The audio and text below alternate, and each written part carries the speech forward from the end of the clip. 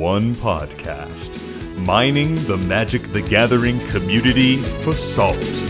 This is the Howling Salt Mine.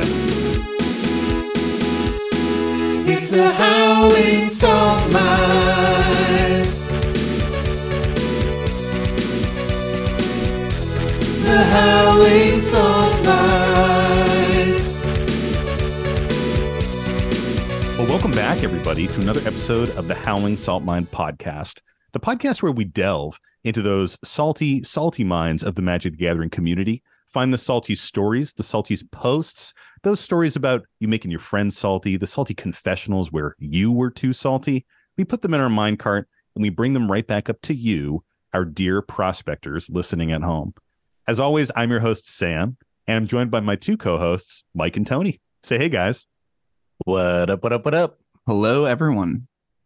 There's like this grin spreading across your face while I was doing the intro, Tony, and I just stopped looking at you because I noticed. It was like shaking my confidence so bad. It's like, don't look at him. Like that, I can do that to you just with a glance. Yeah, I appreciate it. Well, guys, as foreman of the mine, an important trait is that we really need to understand what the various prospectors want and what they need. And lately, what that has been is more guest episodes. And frankly, we're happy to oblige. We're unionized. This is a great place to work, the salt mine. We support labor rights. So this was requested by the union officers, and of course, we're going to oblige. It brings me great joy to say that we have our friend on today. You may know him. He is an actor, an accomplished author, a CDH innovator. He was a creator for the Stacked EDH channel, an author of many CDH philosophy articles, and the co-creator of this is emphasis that I'm providing, the Kark Sakashima CDH deck. And he's currently working on a fantasy novel called Blood's Hiding. It's Ken Baumann. Damn, I need to pay you to be my hype man, James Brown style, like everywhere I go, like family dinners. Be like, hey, can y'all just listen to my buddy Sam here for a second? He's gonna speak a little bit before I come sit down and ask for the fucking turkey and dressing or whatever. Thank you. We should be happy that Sam has had enough practice now because it's not gone that smoothly in the past. It's been like, who is this person? Like, hashtag sorry, Lua. All credit to Lua Stardust, because when she came on, I didn't have show notes and I got like super flustered and I couldn't remember the name of the podcast that she was on at the time, even though I like was an active listener, and I just froze. So he and claims. She was like, what the fuck, dude? And I was like, oh my God. Well, thank you to Lua for, shaming you into professionalism. Good on her. It's sometimes the only thing that works. Yeah, absolutely. Thank you for having me. Thanks for the you made me sound a lot more illustrious than I am. I'm just sort of a dude, but I appreciate the introduction. And I'm happy to be here. Well, Ken, you are our first guest that has a Wikipedia page. So I think you're pretty illustrious, quite frankly. Wow. Thank you. I'm honored. I'm honored to be that first for y'all. That's fucking sick. Now, as Tony and Mike look up the Wikipedia page and of like everyone else, I'm like, this person didn't have a Wikipedia page? What? Everybody can solve that. You just go in there and you just type a bunch of stuff, and then some random person deletes it, and then you got to do it again, over and over again. Absolutely. Yep. Yeah, I was gonna say, I actually searched myself. I was like, who has made the Tony up? Well, just dox myself. Wow. Just fucking say it, man. just get it out there. At least I'm like, fair with it. I do it for everyone. It's not, I don't like Yeah. I don't pick and choose who gets doxed. Everyone gets doxed on the show, so it's fine. That's a great tagline for the show. We dox everyone. Yeah. Well, Tony and I have been talking about this a lot lately because we started selling custom Dragon Shield Howling Salt Mine sleeves on our store. And very soon after starting that, one of our patrons messaged me and was like, hey, Sam, when I complete a purchase on your store, it tells me your last name. Is that something you want out there? Whoopsies. And I was like, oh, yeah. And then Tony and I have been shipping these out and just putting our names and shit on there. So dude, my fucking address is on there. Like it's full Dock City. Let's be real. We're in 2023. My philosophy has been, I guess, since the Patriot Act. Like if somebody wants to get you, they're gonna get you. Oh, you're gonna get got. So like, whatever. It's so true. The government knows everything about me, so if the patrons know a little bit, that's okay. It's fine. Mhm. And the truth is, I'm just not that exciting. Like they're just, like you're gonna look me up and you're gonna find someone else with my name who's like this awesome folk musician in Alaska, and then you're gonna find me, and it's very different vibes. So Ken, you live in New Mexico, yeah? Yes, I do. Are you in Santa Fe? I am in Santa Fe, yeah. And Now which that street, we're talking about which street is it? I'm in, and Social Security is 339-69864. Thank you. And the three funky numbers on the back of that credit card. Well, the reason I bring it up is because when I was in college, I did like a sort of study not that far abroad thing in New Mexico, where I lived in New Mexico for like 4 months, and I lived in Santa Fe and I loved it. It's pretty based. I was in LA for a long time, and the city was killing me, or I was letting myself get killed by it, maybe. But and then we found Santa Fe. My wife's born and raised here, so coming here was kind of an easy lift. And I love it, man. I want to die here. It's sick. It's like a great, it's what just a like fucking compliment, dude. What a compliment. so yeah. Eventually, whenever, but it's so beautiful. And the pace is awesome. The people and the cultures and communities, the history is wild. It's just like, it's a really lovely place. My old roommate had an uncle who let me borrow a shirt. My God. And it was a New Mexico shirt. Oh, and shit. I wound up like taking it unintentionally. We were at a lake house. Like I needed clothes. Like he gave me a shirt. I was like, cool. And I get more comments when I wear that shirt than any other article of clothing I have ever worn in my life. Like, I'm telling you, every time I wear that fucking shirt, somebody is like, yo, New Mexico? And I'm like, I have never even fucking been there. Like, dude, the diehards, the diehards are real. People call New Mexico land of enchantment, and the locals call it the land of entrapment, because it really it gets its hooks in you, and for better and for worse.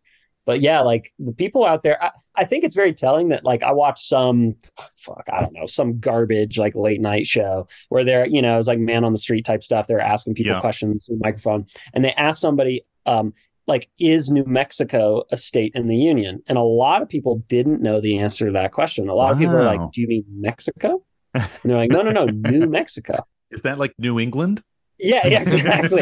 And so it's not the most popular state in the American imagination, but there's a lot of cool shit going on, and I'm really convinced that we're kind of living in the future down here for various reasons, like environmentally and culturally. And I think that we're getting a nice taste of what the future is going to be like for a lot of Americans here, probably in the next couple decades. So, well, as a resident of Rhode Island, I will say that it is a blessing when people don't really think about your state too much, because it stays a hidden gem. I was telling somebody about how much I love living in Providence and how much I love the city of Providence the other day, and they're like, isn't that city kind of bad? And I was like, yeah, you just keep thinking that. Don't come down here. Exactly. Don't raise the prices of our homes. Like rent is super cheap. Like restaurant waits are very, very small. I could just walk into any bar that I love and pretty much get served immediately. It's not Boston. People overlook it. Tell people it sucks. Just be like, exactly. I fucking hate it. It sucks. It's really dangerous and shitty. You should stay away. So I have a couple questions for you, and we typically do a bit of an interview. It's really an exam. Mm-hmm. It's quite grueling, and when it's done, you do actually get licensed to practice salt minery on the podcast. So you'll be kind of like a fully fledged prospector at that point. Yeah, but just this podcast, so don't do it in any other podcast. You'll actually be operating. And only if you fucking pass. He said like when it's done. No, you got to pass that shit. Yeah. I've been studying for the last month straight. So and this is this situation fucking like slay. The bar where I can like take it every year, like I can keep just pestering y'all and blackmailing y'all to put me on the podcast and talk about. You can also just pay us, and we'll just get like. Oh, fuck, I'm Italian American. You should have said that right in the beginning. The money would already be in the fucking mail. Yeah, we do accept bribes. It's definitely like part of it. Yeah, you're speaking my language. So the first question that we like to ask is, how did you get into magic? So I'm, I guess, an old head. I started when I was a little baby, a wee little baby with my older brother. He's 7 years older. I started playing in '93 as a literal 4 or 5-year-old. Wow, that's just like crazy. with him. He was teaching me, and it took me a couple of years to kind of understand what I was doing. Did he pub stomp you or? Yeah, absolutely pub stomp me for sure. And you kept coming back. Love that. I absolutely, you throw a ball, I'll chase it. So we played a little bit, just kitchen table, earliest days kitchen tables. I remember him having like a Mox Pearl and being like, that card sucks. Like, the fucking card sucks. Like, what do you care? Like, who cares? It's not a Shivan Dragon. You're not gonna beat me with it. Why the fuck do I care about that? Yeah, dude. I love that shit. I love the bad card evaluation of new Magic players, because I was totally there. I was like, why would I ever play a mana rock when I can play a fucking creature? You know what I'm saying? Exactly. Yeah, the creatures deal damage, and that's fucking cracked. Yeah. So, we played for a little while, and then I started to get into it. Like, as I got older, I started to play with friends, and then I was playing with my brother more. And then I realized that, we had an internet connection. That was pretty cool. A little dial-up, 56K type situation. And I lost my fucking mind discovering the world of Magic stuff online. So the early days, like the dojo, like early publications that would publish deck lists and theory articles. And I was getting copies of the Duelist magazine that I begged my parents to subscribe me to. I was tracking prices. I was just a little fucking freak about it. And then Pokemon came along and just hijacked my brain. Yeah. And so I kind of left Magic behind. I was like, Pokemon's the new jam. Yeah. And the card or the TV show, like the TCG or the show? Originally the Game Boy game, like the first Game Boy, blue and red, I went nuts for them. And then when I realized there was a card game, I was like, this is it. It's over for me. And I played in tournament, like little local tournaments and stuff. The first booster pack I ever opened, shit you not, it was the foil Charizard. It was the chase card in the first booster pack. I was like, I'm chosen by God. I'm clearly God's favorite child. I am Ash Ketchum. Yeah, exactly. I have caught them all. And then I kind of gave it up, like, because I started to work as like a little baby kid doing TV and doing like acting stuff and modeling stuff. And I put it down. I was like, I just was really into working. I wanted to work more, get more jobs, and kind of left Pokemon behind and started doing other stuff hobby-wise. You were an adult. You didn't have time for frivolous children's games. I was a little 11-year-old adult. That's true. I was on that grind lifestyle, 25, 469, 320. Yeah. You were a little business boy. I was a little business boy. That was actually on my business card. It said Ken Baumann, and then a small Comic Sans font below it, little business boy. Little business boy.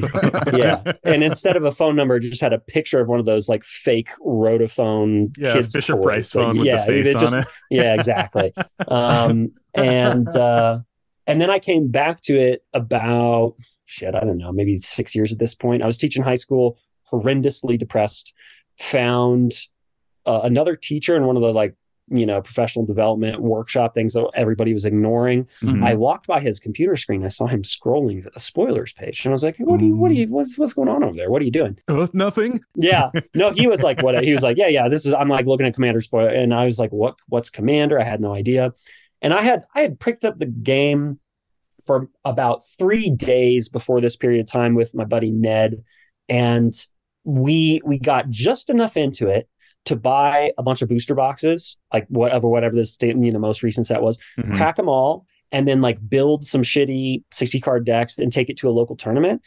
And the only thing memorable about this tournament, there are 2 things that we remembered, and I will remember forever. The first was that our opponent, the opponent that we both played in the Swiss, he kept using the word spicy as an adjective, and we were like, hell yeah, what could this mean? We're like, is this good? Is this bad? And so we remember after the event being like, what does spicy mean? And he said it kind of with a sexual undertone, like he was really feeling it, and not about what we were doing, of course, only about what he was doing. There's no other way to say it, quite frankly. Yeah. Absolutely.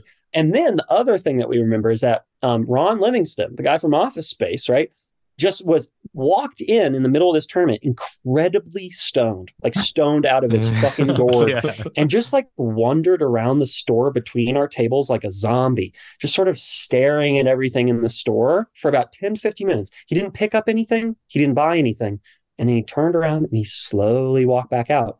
And I was like, Oh my is this God. real life? Like, I Yeah. felt like the kid in that fucking like the kid who got his wisdom teeth removed. I was like, this can't be real. That's kind of like the magic equivalent of opening the foil Charizard in your first pack. Exactly It's just right. Ron Yeah, Livingston Livingston walking fucking around. blessed us with this beautiful dewdrop eyes. So yeah, and then I picked it up when I was horribly depressed to help me stay alive. So that's pretty sick. Hell and yeah, dude. Love That's that. huge. yeah, it was big. It felt really cool. And then I just haven't been able to put it down, for better and for worse some Mhm. days. But Hell yeah. I really love it. And that's kind of like the principal way I hang out with a lot of local friends is we just get together, play bullshit, Fuck yeah, catch dude. up. So when that coworker introduced you to Commander, were you just like, ooh, baby, this is it? And it just like hit you? And also, follow-up question, when did you get into CDH? Yes, the answer is for sure. Like I thought very early on, probably within the first few games of Commander I played, using decks that I borrowed or like precons that I bought shortly thereafter, I was like, this is what Magic was meant to be. Mhm. Like I really felt, I was Yep. like, this is the level of complexity and sociality here is like, this is the shit. This is the bee's knees. It just like wheels on a suitcase, right? It took us fucking Mm. forever to figure it out. But then once we figured it out, we were like, oh, duh, why the fuck didn't we do that? Yeah. To me, like multiplayer Magic, I was like, yeah, like this, for Yeah. sure, this. Yeah. And then I am a, pretty competitive person by nature. And so I started to, I got some precons and I started to look around at, decks. I wasn't really looking at decks online very much, but I finally decided, I was like, okay, I have these precons, but I want to build my own deck and I want to do it from scratch. And so I went on Gatherer and just started punching in fucking query results, just being Nice. like, okay, like boop, boop, boop, Nice. boop. And I really, I didn't know much about what the Eldrazi did in Magic's competitive scene. I just was like, the character designs are cool as fuck. I love eldritch, weird, calamitous things that you can't understand. And so I was like, I'll build a colorless deck. And I told myself at the time, LOL, LMAO even, Raffle, perhaps. that I was like, this will be like a nice budget-friendly deck, like building a colorless deck. Like, because I was like, it's no colors. It's literally no colors. I should be able to have like a nice limited card pool and I can build it on, sort of on the cheap. And I was doing this when I was horrendously depressed. So of course I was like, you know what? Doesn't matter. Money. Money doesn't matter. And so I remember just like piecing together over the course of literally 8 hours straight one night. I started at like 10 at night and I did it till dawn. I just like pieced together a deck on Gatherer in my notebook. I was just writing it out. I was like, okay, Hell here's yeah, my ramp, dude. here's the draw, here, Mhm. whatever. Yep. And it was a Kozilek the Great Distortion deck. I pretty quickly realized like, oh, I can make this pretty fast, pretty aggressive, Mhm. and could not compel myself not to do that. So I did it. And then I started building a ton of decks and found like a local play group with a ton of decks. Everybody was really enfranchised or whatever. And then I noticed this pattern in myself where I was like, I like going fast. I'm fucking Sonic the Hedgehog. I want to do shit fast. And there were some other people, a couple at the time in our play group of maybe 10-ish people. There were a couple who were like me. We wanted to do the crazy stuff ASAP. And so we finally, I think my first proto CDH list was actually Selvala. I built Selvala Brostorm, but I was like a little off. I didn't have the Moxen, but everything else was there. Yeah. And I was like, oh shit, I'm curious what this deck looks like cranked up to the max. And I found list online and then I started watching gameplay. Mhm. And it was really gameplay, like playing with power and then playing play to win. Same with us. Yeah. Definitely. I was like, this shit is cool as fuck. And the people seemed cool. Also so easy to consume as like a video Yes. format. Like I Fast. love watching EDH gameplay too. And obviously there's some amazing Yes. casual EDH gameplay out there. But like Yep. CDH games, 10 to 20 minutes a pop on YouTube. So It's like so great. consumable. Yeah. Yes.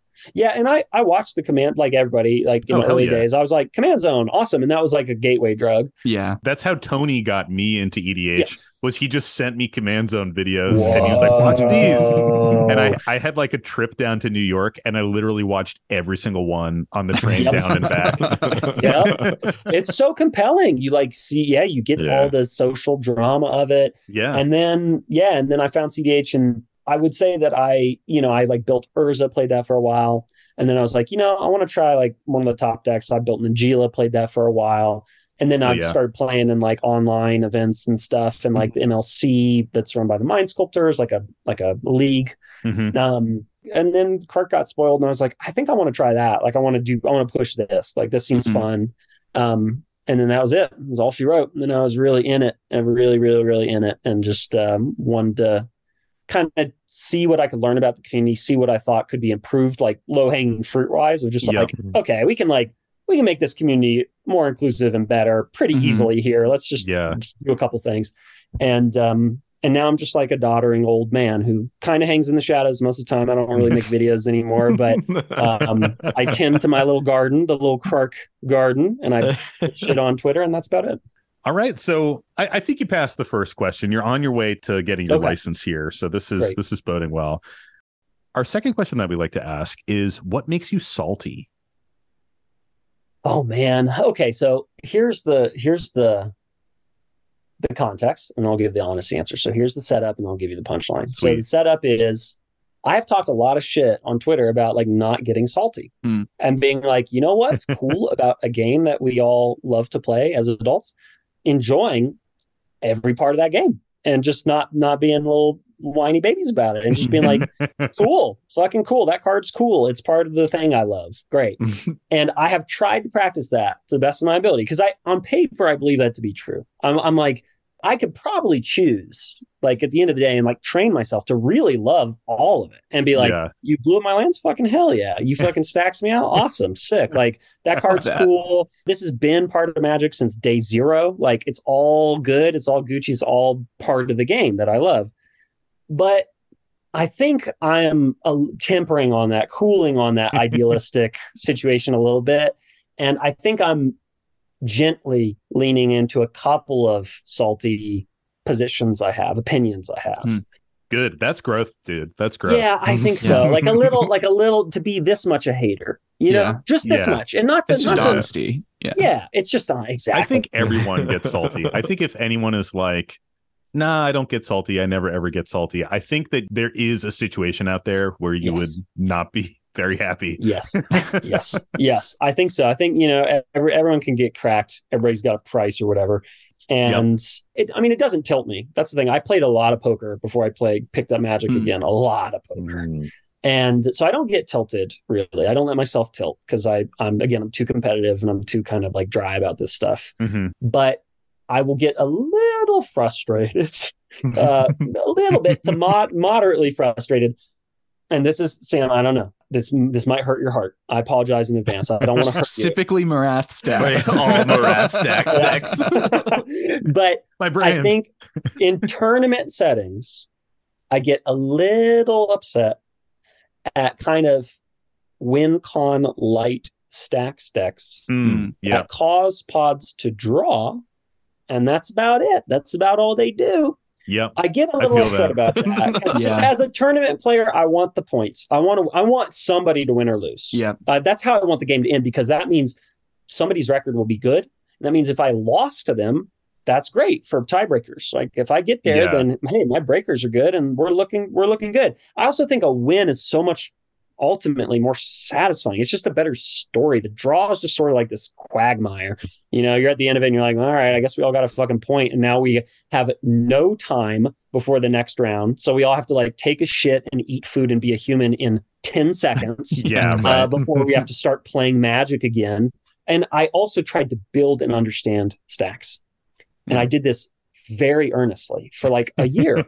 I brewed with some folks, like Alan Mental Misplay got me on it. I started brewing Dulcim stacks, like Selesnya stacks. And I really I worked my ass off on that shit for 5 months straight, playing it nonstop, logging games, analyzing games, making changes, like doing all I could.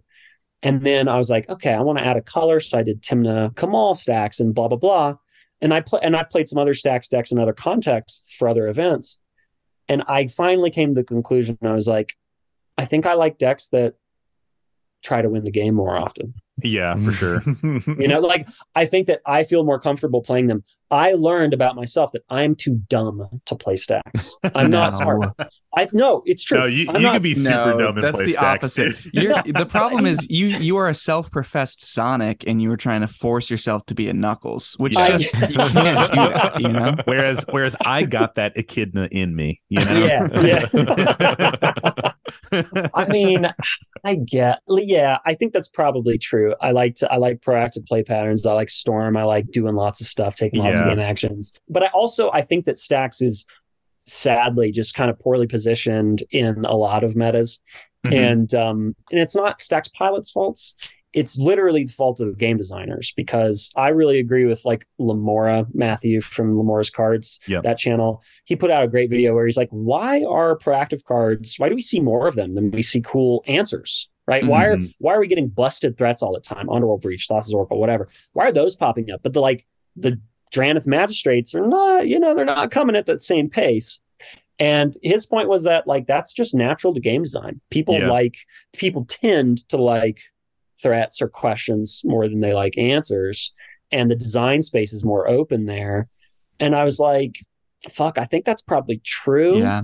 And I think that particularly it shows itself in tournament settings. When the clock is ticking, you got to be ready to just like go and get it. Like if you've got any window, like Rebel talks about in her videos, you got to like, boom, be ready to take it and get that win.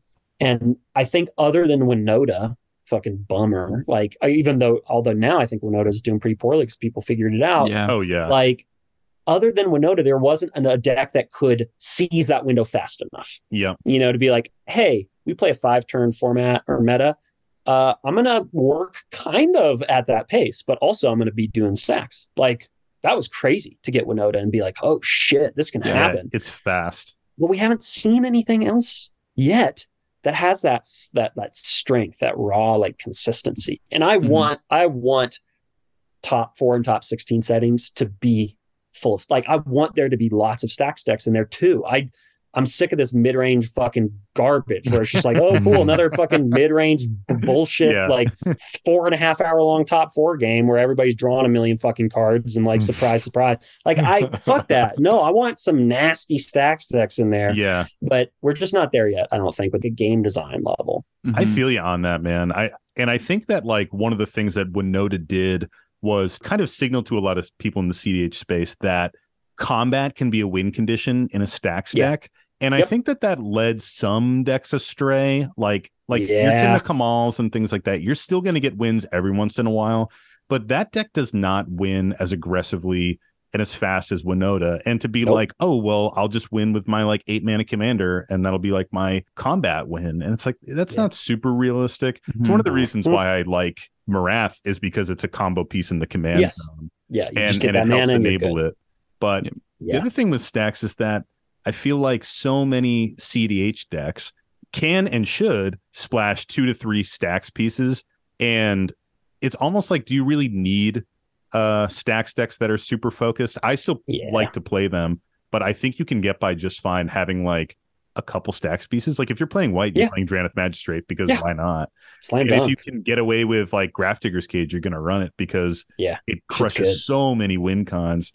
So that's like how I see it trending. Like there's fewer hard stacks decks that are doing well, and the really competent mid-range decks, and even some of like the really turbo decks are just sprinkling in a couple key stacks pieces. Just stacks pieces you're playing, like they're helping you not lose, right? Like they're pieces that are kind of helping you not lose, but they're not your win. That's kind of what we've been talking about the whole time too. So it's like you need that other option to win, and like the idea of a dedicated stacks deck, I think generally people are like, oh, I'm going to stacks out. No one's going to be able to win. It's like, that's not what you want. You want one person to be able to win, and it's got to be you. Yeah. And this is, I mean, I've seen this a lot now too, having like taught some folks how to play CDH and have watched that on ramp a lot, is like, that's what attracts some people to CDH. They want to make the deck that prevents everybody else from playing Magic, which is a time-honored tradition. I'm not against that. That's like as old as time, to be like, I want to cast Balance. I want to fucking cast Armageddon. I'm like, good on you. Go live your best life. I can't play this in casual. I want to play it now. Yeah, which great. So if that's the on-ramp, but I have noticed, and I have contributed even to this kind of like devil on the shoulder type situation. I've tried to like gradually be like, hey, you know what's pretty cool? Winning the game. That's pretty fucking cool. I bet you're going to feel really cool when you win the game. And then getting people like hooked on that idea, and then you'll see them try different decks. And I love that. I'm always like, yeah, play turbo, mid-range, and stacks to get a sense of what you like and what you don't like and what you can learn from each kind of deck. But like breaking people off the like, I just want to prevent people from playing Magic thing so that you can use that as a tool, as like one play pattern that you like, one thing that you enjoy doing among a few others. That to me is like healthy and good. And then I think actually that makes you a better stacks brewer too, because the just like stop everybody is fucking impossible in a 4-player high variance format. You ain't gonna do it most cases. So focusing on like, okay, what is the minimum effective dose of stopping everybody? And then what is the minimum effective dose of winning the game? And then what do I add to make both those things swirl together in a nice, tasty soup? Yep, definitely. In a green chili of perfection. In a Christmas. I'll take Christmas situation. In a Christmas, Exactly right. I feel that, man. Like even my Marath deck that is up on my Mox field, the one that I like tout all the time, like that is super hard stacks, but it has a lot of win cons in it. But it is also like so heavy into resource denial. It's almost a little bit of a meme, but I can still get it done. But it is like, I'm like, hey, I'm going to build this deck around like Living Plane, and that's going to be a really weird thing. And in the current iteration I'm playing, I've gone way softer on my stacks package and tried to do more layered combos. And I don't have a ton of data points yet, but it's already winning more. It's surprise, right? Like if you put in more cards that win, you win more. It's like, but it really can feel mind-blowing in that way where you're like, oh, fuck, like, I didn't think that I could do this. I didn't think this was legal. Yeah. Stacks is in a strange place, but so that's the only thing I think I'm salty about generally is like, again, the kind of win con less stacks things in tournaments that wind up drawing a lot of games. And then like on an individual level, really not any particular card or effect or whatever. You can stasis lock me, you can blow up my shit. I don't care, whatever. But playing against Turgid in COVID days was a fucking pain in my ass. Holy shit, dude. Like I love Infinite Tokens. I am not going to buy that many goddamn Infinite Tokens. And I don't want to read all of your fucking Infinite Tokens. I just don't want to do it. So I just hated that like needing to, because I'm like, everything's this big and that's fucking cursed. Yeah. but now in person, I've played against a lot of Turgid since. There's a player who had like a CDH Turgid list that I got used to, and I don't mind it now, but that was rough couple of years for many reasons, but that was fucking one of them. I was the problem when we were getting into CDH, also pretty much right around when COVID was hitting its peak. That was also when I got really into playing Halden and Paco at CDH. I was the problem. The only like saving grace is that I was like, I'm going to make this as simple as possible for you guys. You just tell me them and I will always track everything about it. But like it's even in the best case scenario, it's still such a pain in the neck that I discontinued it and I only play it in person. I will never play that deck over spell table at this point. No. And I'm the same way with a Gyruda deck. It's like I'm never going to play that on spell table. No, it's like not going to be fun for anyone. It took me forever to put Praetor's Grasp in one of my CDH lists because I realized I was like, oh, that card sucks. And I was saying that for like a year plus. I was like, no, that card ain't worth it. And then I was like, Ken, you actually don't think that. You just don't like it because the COVID days where you didn't want to fucking cast it ever. And so I was like, oh, I could just play it in person. I could just pick up somebody's deck and fucking, or like opposition age and all that shit. So the text on those cards were different during COVID. It was tell the opponent the card that you want to take and everyone will know. And then lost every element of surprise. I still forget that is like a secret tutor from someone else's deck. I still don't even think that when I think about the card.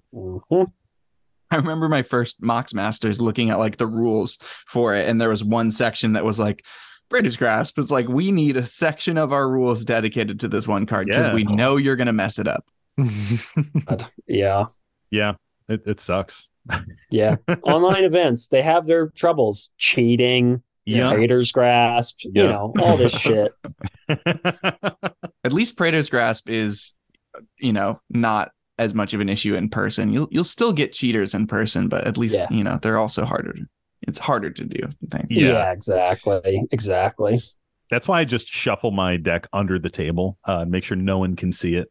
That's perfect. And then I'll take it out. Yeah. Yeah, perfect. I prefer as a pregame action, I ask everybody to wear blindfolds during mulligans, and then once they're done, I just instruct everybody to take their blindfolds off and keep their hand, and then we're good to go. Yeah. Also, another hot tip: just put 2 cards in every sleeve, and then if it's not the card you want, you just pull the other one. Change it. Oh fuck, I got to start doing that. Yeah. It's also card advantage. Oh, that's right. You can have 2 every draw is 2 cards. It's pretty good. Yeah. The only problem is that when I Praetor's Grasp you, I keep the card. I don't give it back to you. Yeah. When the game's over, I take it, you know. Yes. It's anti whether Tony wins or loses. Yes. Yeah. Just every time Praetor's grasping mana crypts, no matter what. Basically. Or it'd be a Mox Diamond now. Immediately slide into one of your sleeves too. Yes. It's like, that's mine. Oh man.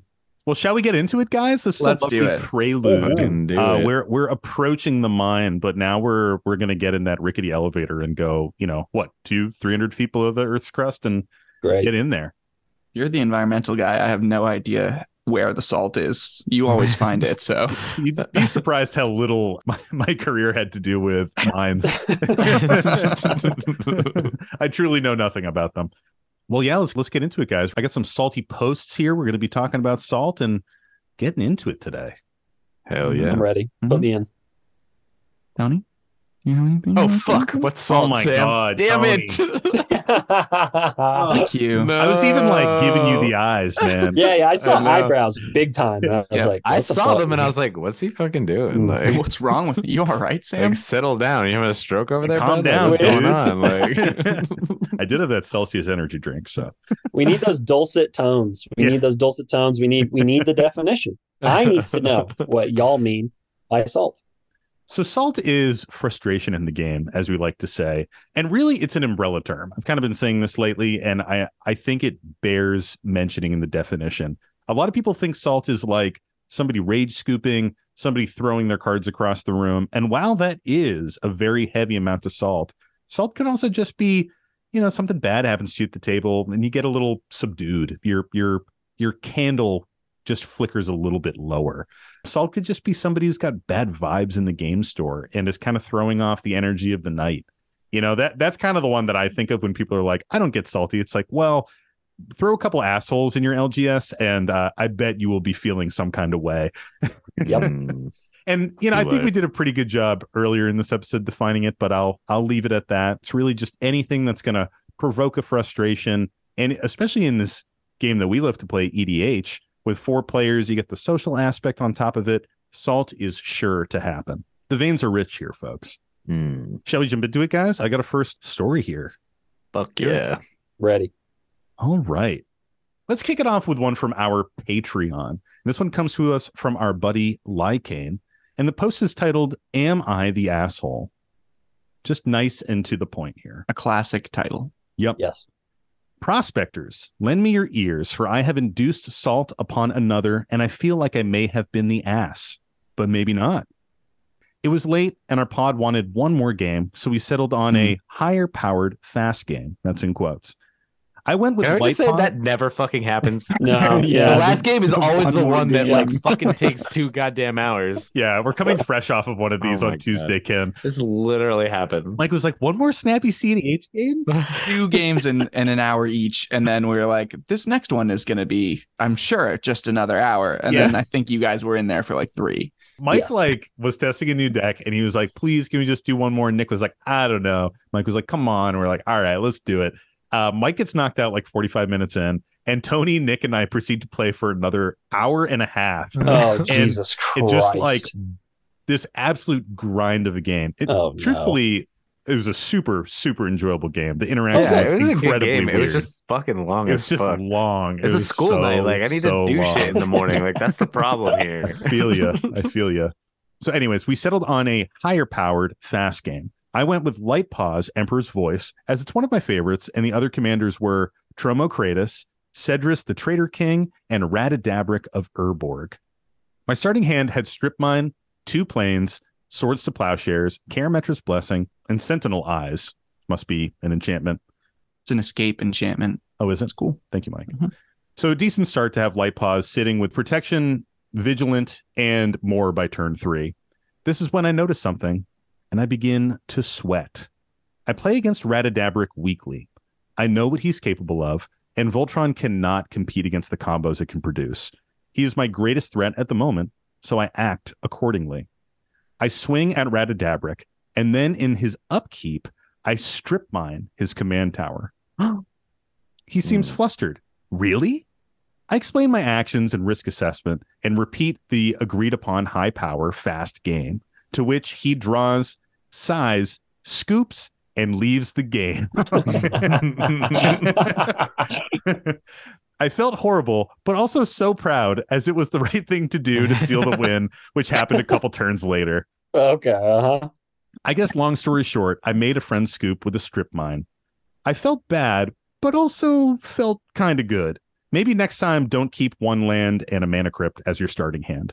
Also, if this goes on the podcast, just scrub the other commanders off it and keep it a bit anonymous, or wait a month or 2. It's been a few months, so I'm not scrubbing it. Sick. Plausible deniability, you know? Interesting story. The turn 1 strip mine. We've had something similar to this in the past, but this is doing it to a friend. This feels a little bit different. Yeah. This to me calls into question, like when people say fast game, what do you mean? Mm-hmm. Is the expectation that everybody should play like a very proactive deck? Right, kind of glass cannony, right? Like it's like, okay, you play your Zada deck, I'll play my other, and we're not really going to fuck with each other that much. It'll just be a drag race, right? Yeah. Whoever gets there first. Or does that mean we're playing CDH and we'll just like play the CDH list that we've got and that we like? Because that's, I don't know. I feel like that's a different kind of question. Yeah, I think that what y'all talked about earlier is just being in that kind of knockdown, drag out game that lasted for 2+ hours or whatever.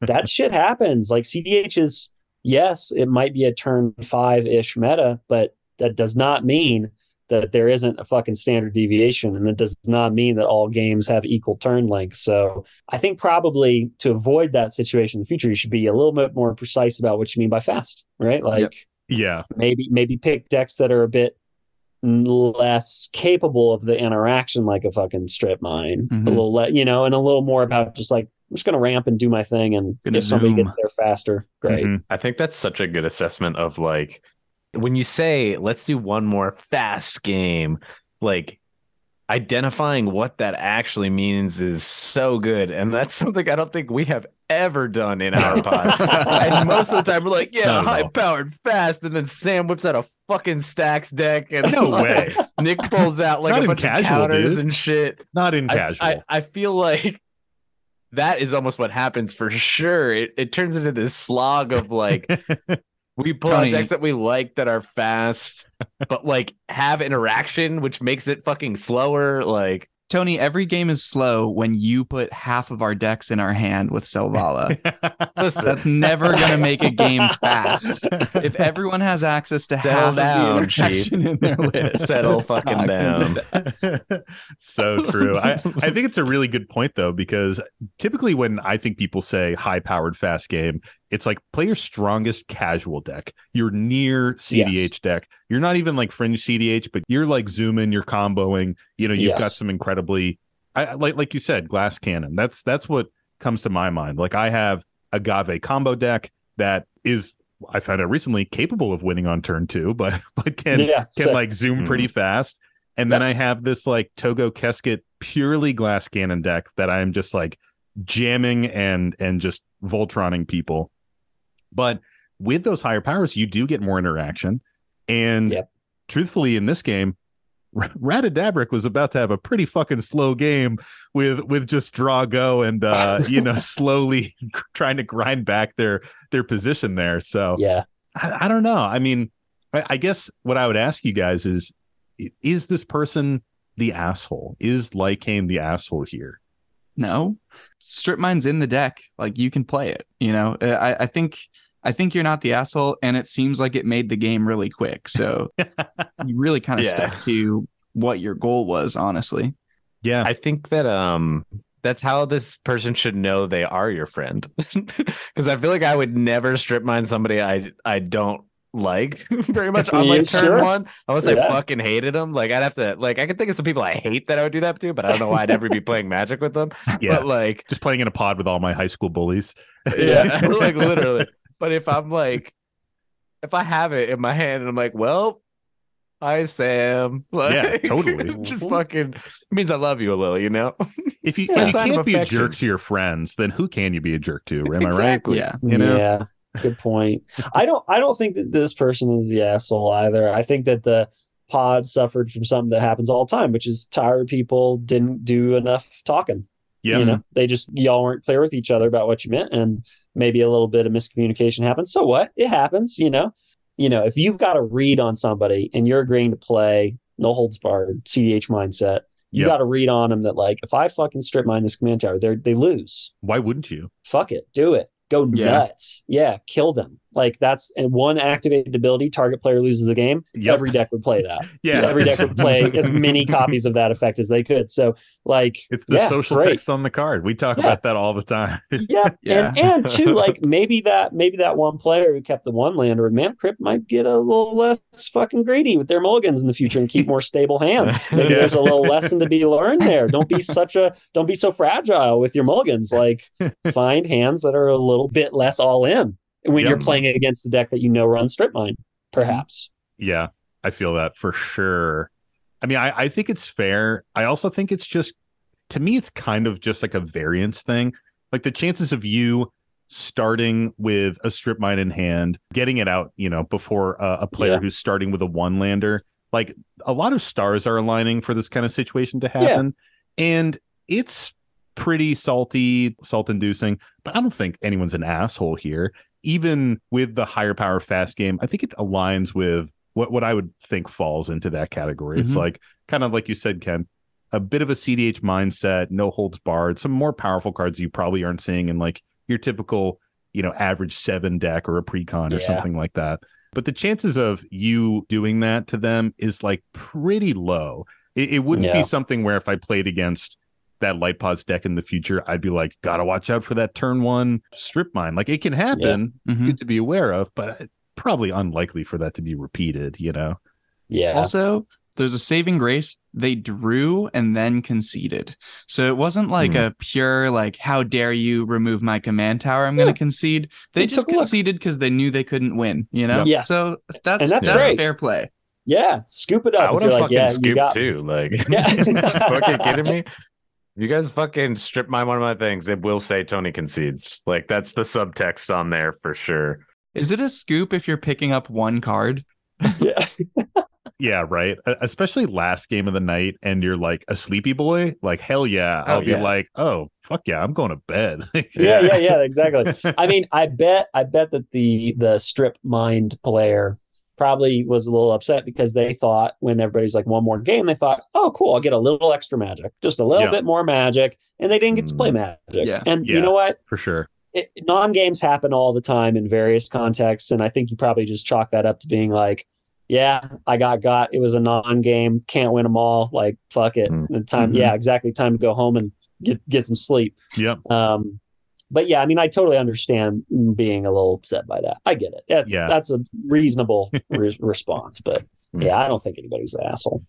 So what do we think about the salt rating here on this one? I feel like we kind of covered it a little bit. Hey, cool, Mike. How about you shut the fuck up? Let me ask my questions, and then you can like insert your thoughts. Sounds good. Mike, the show is a structure. I don't know if you are familiar with that, but shit. This is a production. Who's this amateur over here? I'm gonna put that in your fucking Wikipedia page. Like, Nice. Thanks for making it. Yeah. The haters have the energy, you know? That is the ultimate, like, someone is living rent free in your mind. Yes. When you create a Wikipedia page just to dunk on them Talk and go through the shit. effort of it. Like Tony's making a Wikipedia user account and like trying to get writing, Editor privileges. Man, I'll go first. I think this is pretty salty. I think I don't think Lycane is the asshole here. I think the Ratadabric player is entirely within their right to feel salty about a strip mine. I would do the exact same thing. One land, Mana Crypt, there's no way I would be like, oh, a strip mine is coming and it's definitely going to like fuck me up turn one. Like that just isn't really a play pattern that I think a lot of players are like trying to do. So it would never really dawn on me to try to mulligan in a way to like protect against that, because that person is also losing their land as well. Strip mining turn one or turn two, like you're setting yourself back. I still think it was the right move. And it sounded like with the power levels and where things were, it was good. But, I feel for your Ratadabric. That sucks. Yeah. I feel like I do a little dash of salt, but not very much because, I mean, I think if you kind of zoom out and abstract away from the type of card that got blown up, you can say, okay, I lost the game to an early removal spell. Mm-hmm. And to make it even less salty, you'd be, okay, I lost the game to a 1-for-1, which in EDH is a -3-1. So it's not like it's right. Like they had to go down on resources quite a bit to take me out of the game. So it's not even like unfair game mechanically. Like that's if you're strip mining somebody's lands, you are going way down in card advantage relative to EDH. So whatever, whatever. Yeah. It's just a card. You got by removal. It happens. Next game. Definitely. For sure. Well, fucking give us another one, baby. I love it when you call me baby. These are weird. So sweet. I had this realization the other day that like Tony and I do call each other that all the time. Like, so baby. This is also like what I call my wife, Like, yeah, share the love. Terms of endearment, man. I mean, she only beat me by like 1 year, so it's like fun. She really did. Yeah, she really did. All right, let's move on to another one. So this one comes to us from Gmail. This is a Gmail submission. And this one comes to us from our buddy Mitch. Thanks, Mitch. Thanks for the story. And this one is titled Salty Pre-Release Story. And it goes. This one's a little bit long, so let's all buckle into the minecart. I'm in. Ready. Good afternoon, guys. I'm a pretty new fan. I found you from your giveaway on Twitter, and after I entered it, I figured I'd give the pod a try, and I was quickly hooked.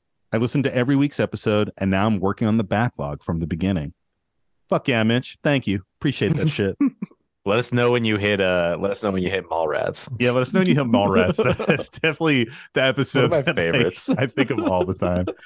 Oh man. I was listening to another podcast the other day and they started talking about like the pinnacle of the American mall and just being a mall rat. And I was like, man, we should just do a full mall rat Patreon episode. And I would gladly do that. Just talk about malls all day. I mean, we have to do it in a mall, right? Like we have to go to a mall and do it live. Like that's the only way. Just all of us calling into Zoom from our respective local malls. Yep. My story isn't an EDH one, but it's salty nonetheless. I just moved to a new state and have been desperate for my Magic the Gathering fix. So I've been going to an LGS, which is something I'm not used to, as I had a dedicated play group in my old state. So here I am at a March of the Machines pre-release, ready to jam some games, and I get paired with my round one opponent. After the first couple turns, it becomes pretty apparent that we are obviously had very similar pulls in our sealed pools. We're both playing a Boros aggro backup type build, and we even both splashed black. We joke about this being a fun mirror match as we both play Windscarred Crag turn 1 and both drop Pyretic Prankster on turn 2. As the game goes on, we realize our decks really are similar, and he ends up beating me after a slog, where he got the advantage from some equipment to help him squeak out an edge over our often matching creatures. I have several pieces of the same equipment and end up slotting them in during sideboarding before game 2. Up until this point, he's very friendly and cordial. Game 2, my deck not only runs better, but he also gets some bad beats after several missed land drops. I just murder him.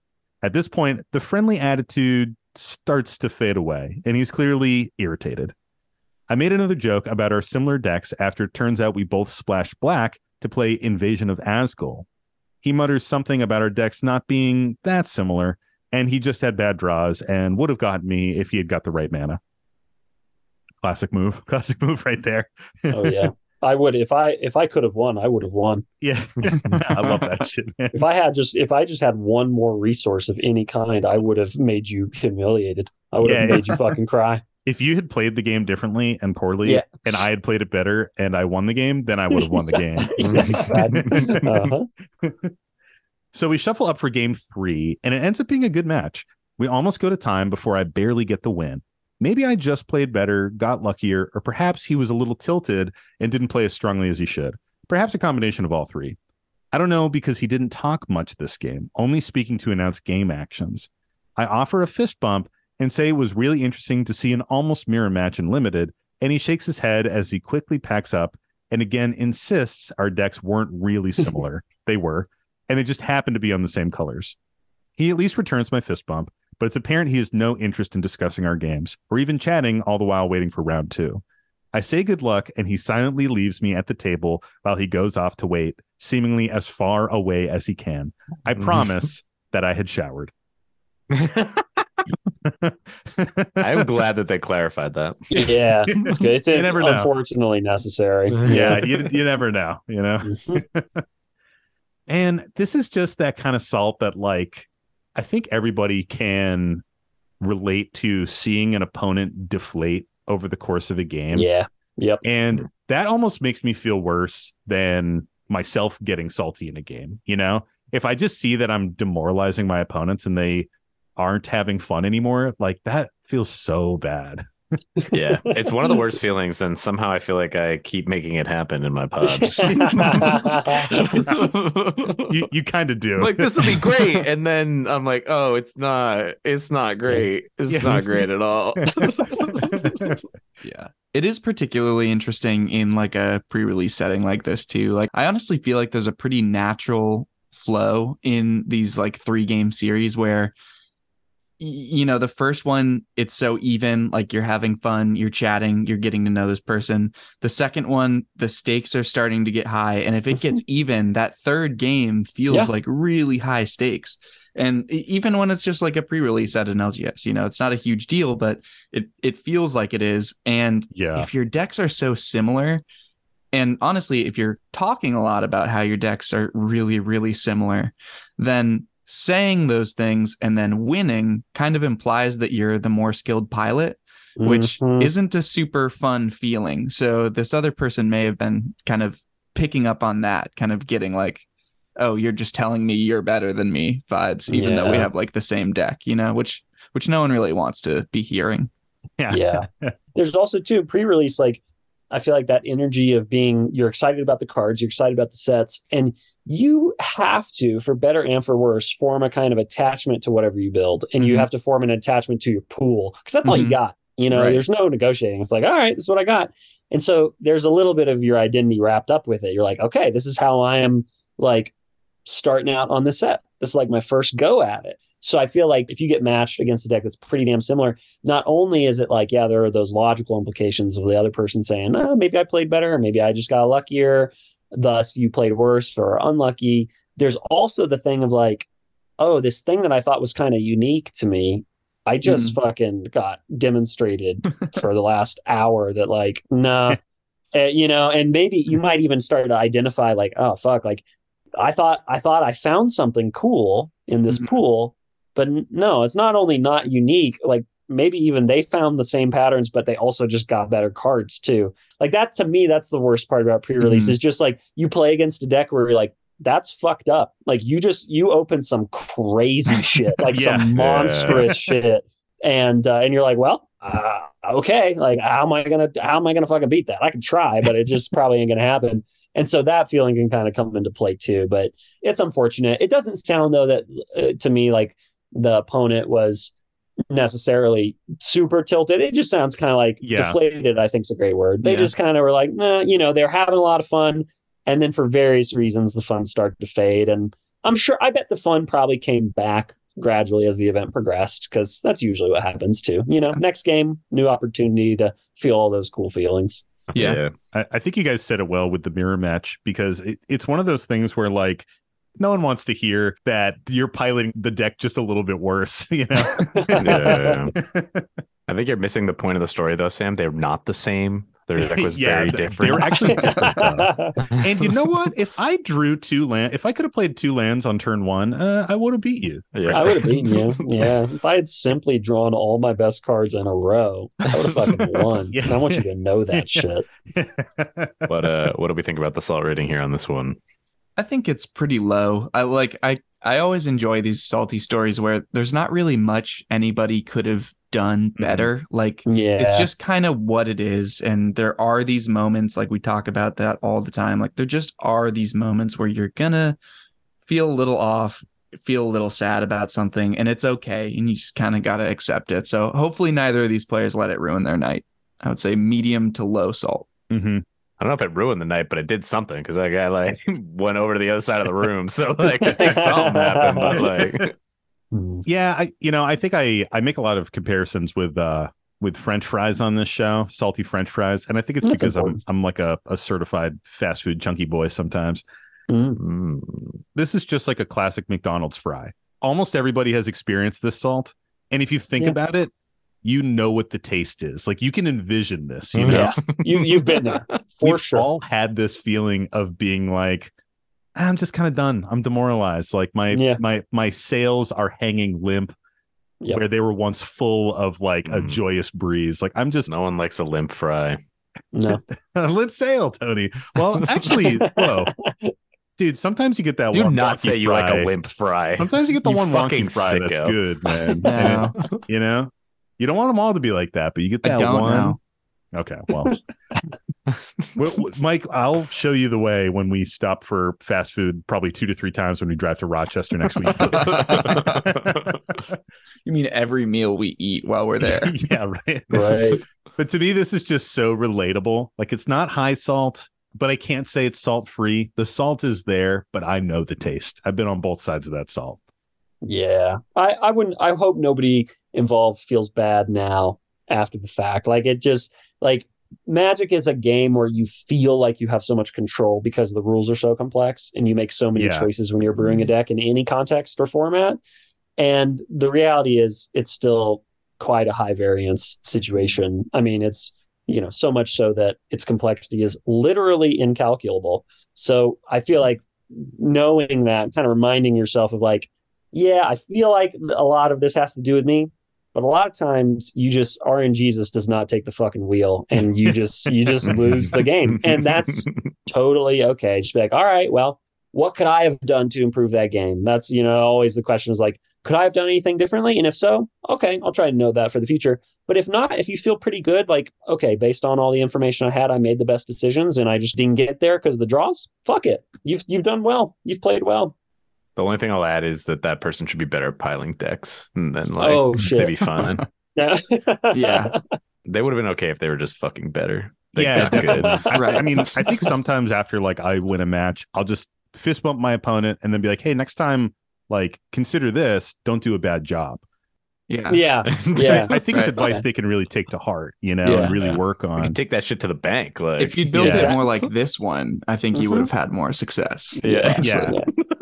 Or just like, maybe if you're going to spend like $40, you could probably spend this money in a better way. So just maybe next time, don't. Maybe you should try something besides like a Magic pre-release. Yeah, is Magic really for you? Like, do you think that you're? What's fucking insane is like we make these jokes, but I guarantee you, when I started playing Magic in 93, 94, 95, 96, there are motherfuckers all over the country asking saying that shit like that to their opponents all the time. Yeah, people are still saying that shit to each other. I am sure. It's Great. classic get good, you know? Yeah, get good, Yeah. scrub. Fucking Classic. stupid. Oh, What a man. line. What a beautiful set of words. Get good. Yeah. Get good, scrub.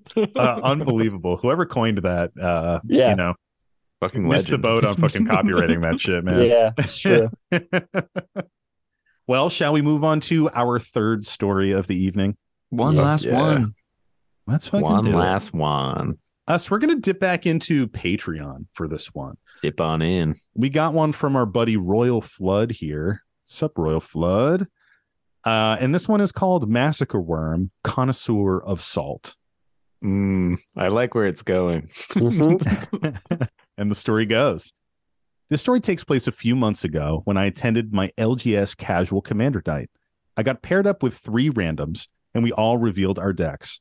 I was playing Teza Karlov Aristocrats. Player 2, the incoming salty player, was playing a 5-color good stuff Joda Archmage Eternal deck. Player 3 was playing Olivia Volderon, and finally, player 4 was playing Shadrix Silverquill.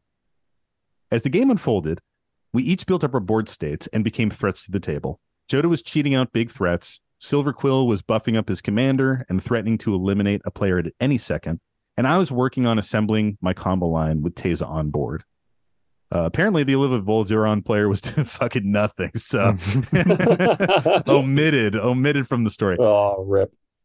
Finally, the Shadrix player got his commander to a high enough power to deal over 21 damage and declared it attacking Joda.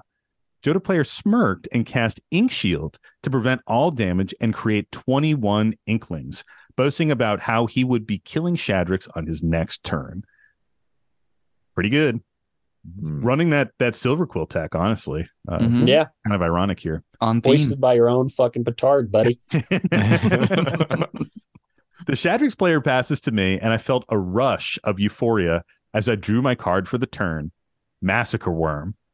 It was a no-brainer, and I played it to wipe out all Inklings and deal 84 damage to the Joda player with Teza on board, because doubling the death figures. Oh, man, that's fucking spicy. He began to lose his mind, yelling and screaming, yelling at me to take it back. What are you doing? I was going to kill Shadrix on my next turn. Why would you do this? I simply replied, because I can kill him myself.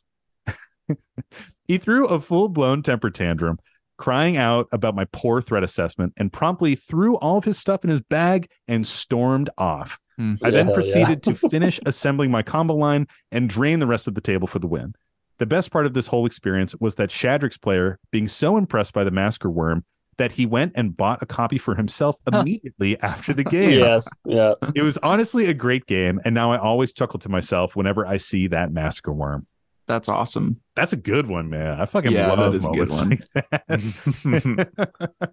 I am always confused by people that like get mad about this. Like, isn't this kind of what you're playing Commander for? Like these weird, big blowouty moments. Like that's one of the main kind of core features of this variety of Magic compared to so many other ones, I feel like.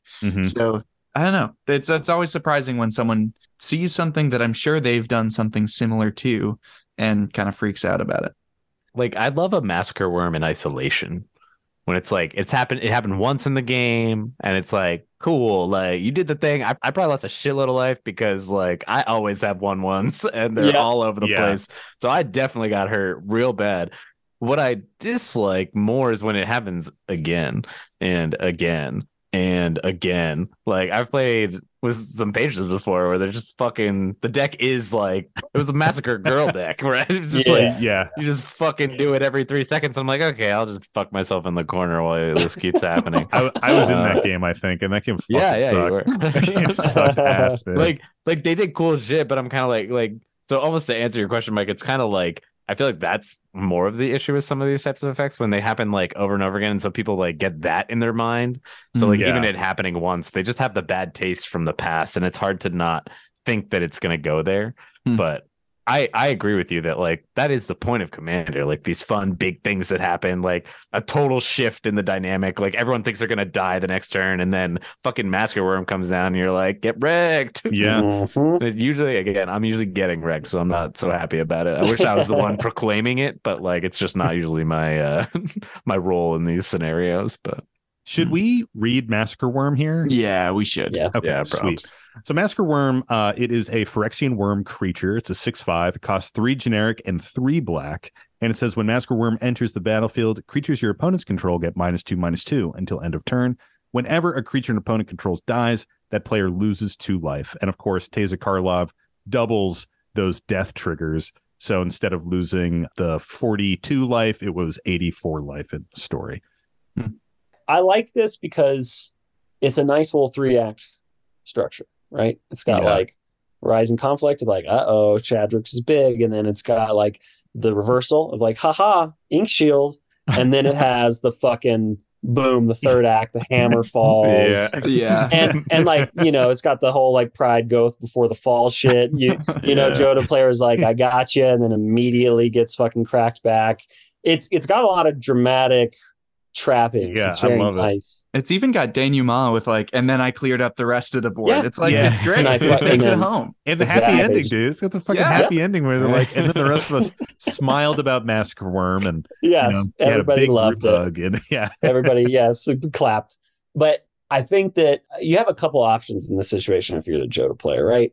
You can laugh because your perfect play got fucking perfect played. So again, Yeah. RNGesus just drove your fucking car off the road, just Yeah. like rammed you over the cliff. Turnabout is fair play, you know? Yeah, exactly. It's funny. It's funny to get got in such a splashy, hilarious, perfect really top is. deck way. Yeah.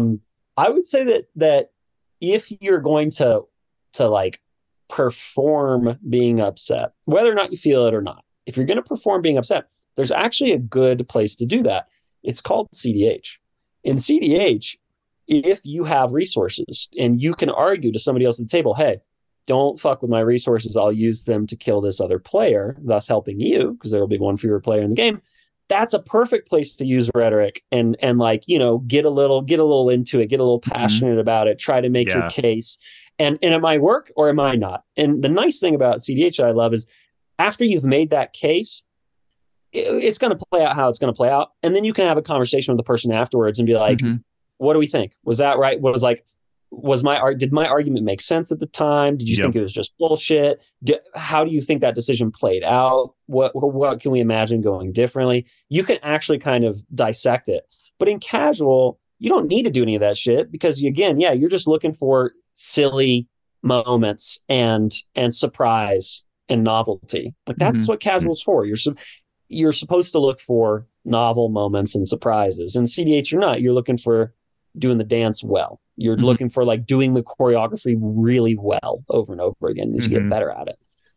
So it's 2 different sets of desires, but like, I don't know. I can understand Joda being upset because they had a perfect play and it got fucking bested immediately. They couldn't even bask in the blow for a turn cycle. Yeah. But again, like I invite them to laugh, and look at that and be like, life ain't a fucking tragedy. It's a farce. Like this is just silly. Like, yeah.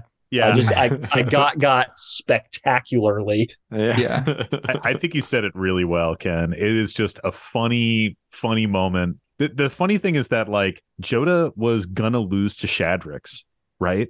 So like if you didn't have that ink shield, you were dead just to commander damage. You had the ink shield, you survived, and then you just died anyways. It didn't like really change your outcome a ton. And maybe that's probably where the salt is coming from, like you said, feeling like you had the perfect answer and nothing happens. But also it sounds like this game wrapped up pretty quickly afterwards. It was in like that end game the last couple times around the table. I don't know. People are supposed to lose the game at that point. And hopefully you go out in a big splashy way like this. Yes. I think you also nailed it with like identifying the political part of this being one of the kind of points of contention. Like it seems like this person maybe was upset that they didn't get to make their case for not playing the Massacre Worm. Like once it's been cast already and you're like, okay, all my creatures die and I lose, like you don't get that chance to be like, wait, I'll kill him for you. Yeah. And you feel like, oh, this person made a misplay because I would have told them I would have killed that player for them. Like I could have helped you. And it's like, yeah, you don't need to do that though. You can just skip the confusion and I'll just win outright. Yeah. Yeah. Great. Yeah, exactly. Yep. And I appreciate those social plays like a lot. Like there's probably a world here where you draw the Massacre Worm, you let them kill your opponent, and then you just crush them with the Massacre Worm on your turn. But man, when you get that perfect top deck, it just solves every problem for you at the table, and it's burning a hole in your pocket. You gotta slam you it. gotta do it. When you have your Yugi Moto moment and your fucking heart of the cardsing, you need to play that card. Like yes, just jam it. I think generally that's a fun philosophy in a hobby, where it's like we only have a finite amount of time to do this shit. Like, if you get lucky, fuck it, lean in. That like shit. It's fine. Yeah, enjoy it, because those moments are the point. You look for those moments of like, this game is thrilling. I am thrilled. That's why we're doing this fucking shit. Like, yes, we do it to kill time and feel like we're, working on our little Lego puzzles or whatever, painting the yellow pants blue, to quote 40-year-old version. But like, the thrill is good. And and like, I think that this could have been a situation in which the Joda player was thrilled by their play and thrilled by the Massacre play. Yes. They could have easily gone like, holy fucking shit, like that. Yep. Like, okay, that was you got exactly the right card. Like, hell yeah, that's all right. Have you guys seen the clip of the Yu-Gi-Oh player that gets hit for a bunch of damage and goes like, ding, ding, ding, ding, ding. Oh, sick. Yeah. It's just like live in that, that getting blown out moment. Yeah. Yeah. Theatricality is important. This is a big reason why I play Kurok Sakashima, because a lot of times in a tournament, like, something will ride on a coin flip. It'll be like, all right, dude, if I win this coin flip, we fucking draw the game. Everybody gets a point. If I lose this shit, we ain't getting a point. And I play that shit up. I get everybody to gather around. I fucking roll the die on the floor. Like, you look for those moments where you can actually turn it into something that people remember, and not just another like, okay, that was a good game. But like, look for those moments. Those moments are they're rare. So create them whenever you can. Definitely. Fucking love that. Amen. I'll ask it one last time, even if Mike doesn't want me to. What do we think about the salt rating here?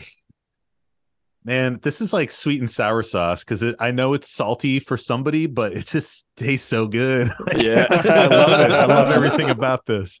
Yeah. It's like, how some people have the thing with cilantro where like it tastes bad to them. I just feel bad for them. It's this moment. It's like, this was actually an awesome moment, and for some reason this person just like was genetically predisposed. Ew, tastes like soap. Like, that's a gross. I hate that play. It's like, no, dude, that's awesome. I'll also say this about the salt rating for the Joda player. If you're listening to this, I invite you to consider something. Okay, I played a Joda deck for a long time, very like a modular Joda deck. Lots of good shit, lots of goofy shit, but it did the thing. Right, it was very consistent. And I invite you to think about this. You sat down at the table with a deck with the highest ceiling. You're in 5 colors. You got a commander that cheat costs. Your deck has the highest ceiling in a casual pod, probably in the average pod, particularly when you're playing against lower color decks. So you had the most room to do the most cracked shit. So I would encourage you to keep that in mind when you get got. When you get got by like a perfect card that's more narrow in its design, that's funny. And you should appreciate that and not just be like, oh, like, whatever, my good stuff pile fucking folded to bad threat assessment. Nah, a silver bullet just struck you in the fucking heart, and now you are dead, werewolf.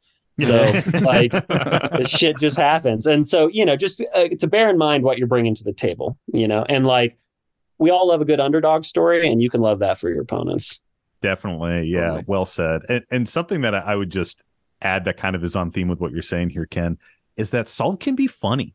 Like, that's kind of like the entire thesis statement of this fucking podcast is salt can be funny, and generally it is very funny when you look at it objectively.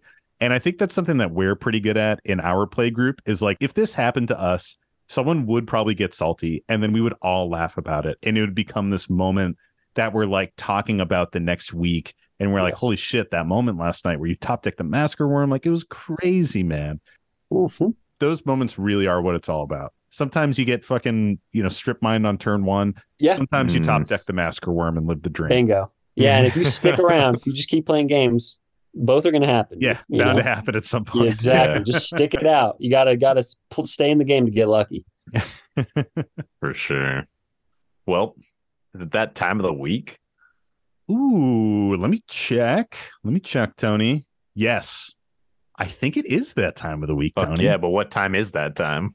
It's the time of the week that comes every week. Like every single fucking week? Like Every week, right? fucking week. Yeah, every week. Love that. It's the time of the week where we say, Mike, Mike. what's the salty card of the week?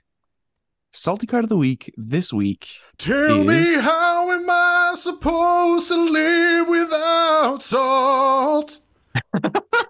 That was How Am I Supposed to Live Without You by Michael Bolton. Oh no! But you were giving such Bolton vibes, especially with the fucking whatchamacallit? My mullet. The mullet, The like mullet? it contributes. Yeah. It's very Is strong. Michael I like Bolton that. famous for the mullet, or does it just He fit the definitely was aesthetic? rocking a mullet at some point. I've seen, or maybe it was just longer hair, but I got the vibes. Your head dropped back. I saw the whimsy in your hair. Yeah. Like I think a fucking fan got put on you in a moment. Like, and I all do it have a took fan was a on me. moment. Yeah. Just one It's moment. I can tell a salty song is going to be enjoyable to sing when I come up with it earlier in the day and I just walk around my house and sing it constantly. Good. and I just kept singing that line and listening to Michael Bolton like all day. And I was like, yeah. Mhm. Well, thanks, Sam. That was delightful. Thanks, Mike. The salty card of the week this week is Force of Negation. Hmm. Okay. All right. So Like it fuck is blue, but yeah. It is 1 and 2 blue for an instant. If it's not your turn, you may exile a blue card from your hand rather than pay this spell's mana cost. Counter target non-creature spell. If that spell is countered this way, exile it instead of putting it into its owner's graveyard. How does this one make you feel, Ken? Well, I can't speak to it in a 60 card constructed context that accurately because I mean I've seen it played in Legacy and shit and cool, right? All good. I can speak to it in a CDH context. It is a card that I wish I could play. I can't really. I've tried to do it, but Kark sometimes just says get fucked, go home, go to sleep, go to bed, retire, quit, and eats a card and does nothing. So I don't really play it anymore. I've played it on and off in the deck. I think to me, Force of Negation, yes, like free spells are inherently strong. That's but the downside can be pretty small. Exiling a blue card, who cares? But to me, it feels pretty fair because you can't use it on your turn, so it's only used defensively. That makes it feel like, in terms of free blue counter magic, pretty fucking fair. Pretty it's like, I don't know. I feel like it's actually a well balanced counter spell, well designed counter spell. So yeah, I don't know. I think that this one is A-okay by me. I'm never upset to see it. And oftentimes I'm praying that an opponent is holding on to one. Because if they don't have a fucking Force of Negation or something like it, we just lose. And I don't want to lose. So yeah, I'm glad it exists, I think. Nice. Sam, how do you feel about this one? I feel pretty similarly. I think this cycle, specifically the Force of, is a really well-designed cycle. I really love Force of Vigor. I think that's like one of my favorites in the cycle, actually. Being able to blow up two things, two enchantments or artifacts, is just like super, super powerful. And like you said, Ken, it does have a very fair cost in that it is expensive on your turn. It is limited in what it can target. And it also costs an extra mana beyond like the typical classic counter spell. So that is sort of a heavy cost when you think about countering things on your own turn. But the fact that it is free on an opponent's turn and still carries the cost of having to pitch a similarly colored card, that's a pretty solid rate.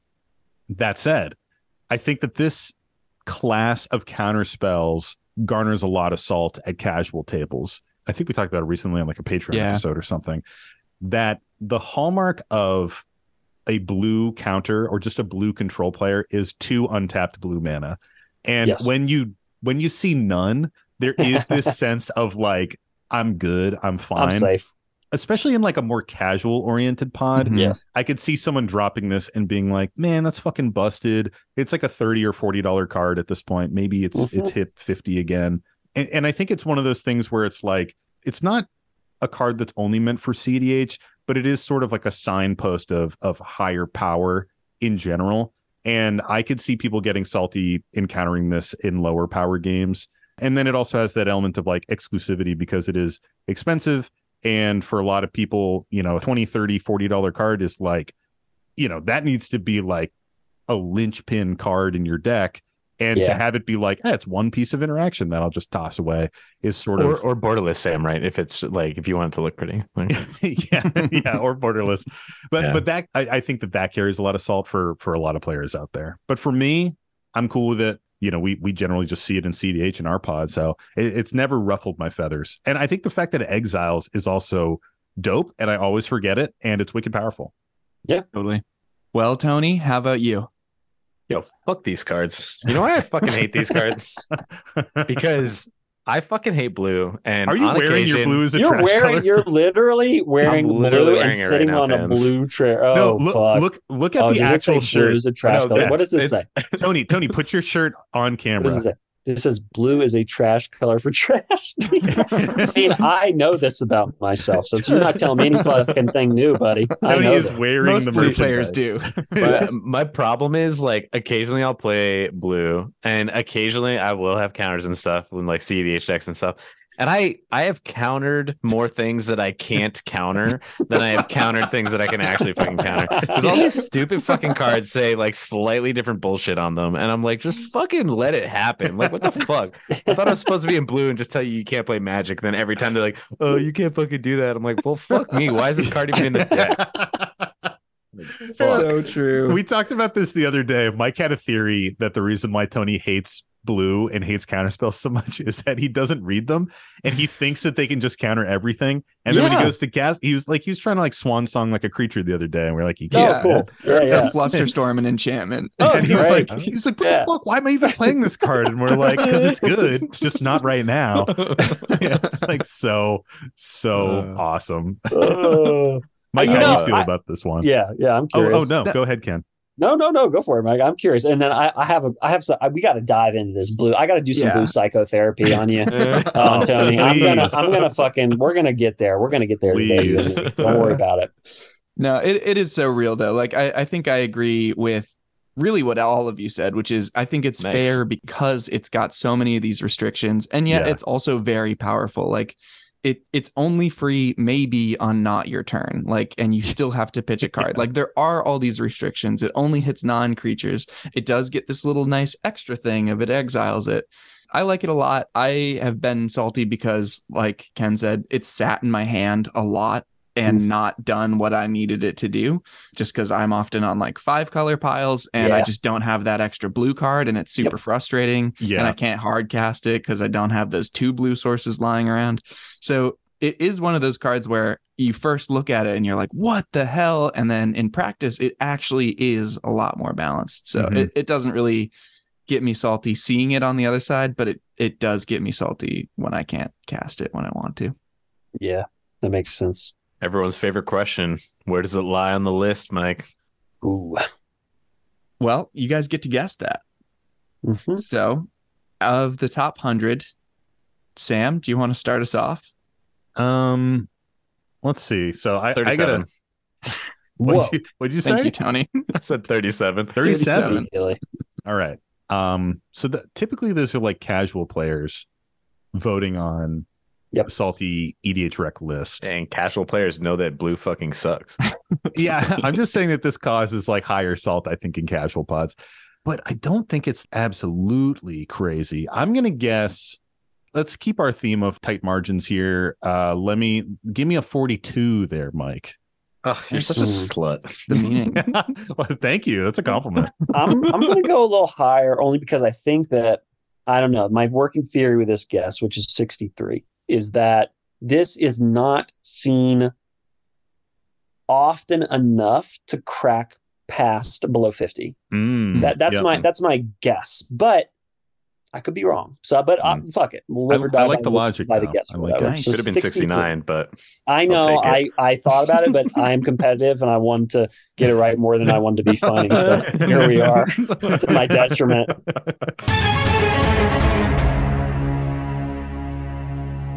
Unfortunately, 69 was a more competitive answer because it's 73. Wow. Ken still takes it. Hey, I think this is our first, guest who's win? Won. Yeah, let's go. Oh, fuck. That makes me feel unbelievably good. Ken, you have truly earned your prospector license this day. Yeah. Success. It happened in this moment. Yeah. So there is a special little bonus game here. And I'm sorry, Ken, you can't play this bonus game. That's so okay. It's a little rude.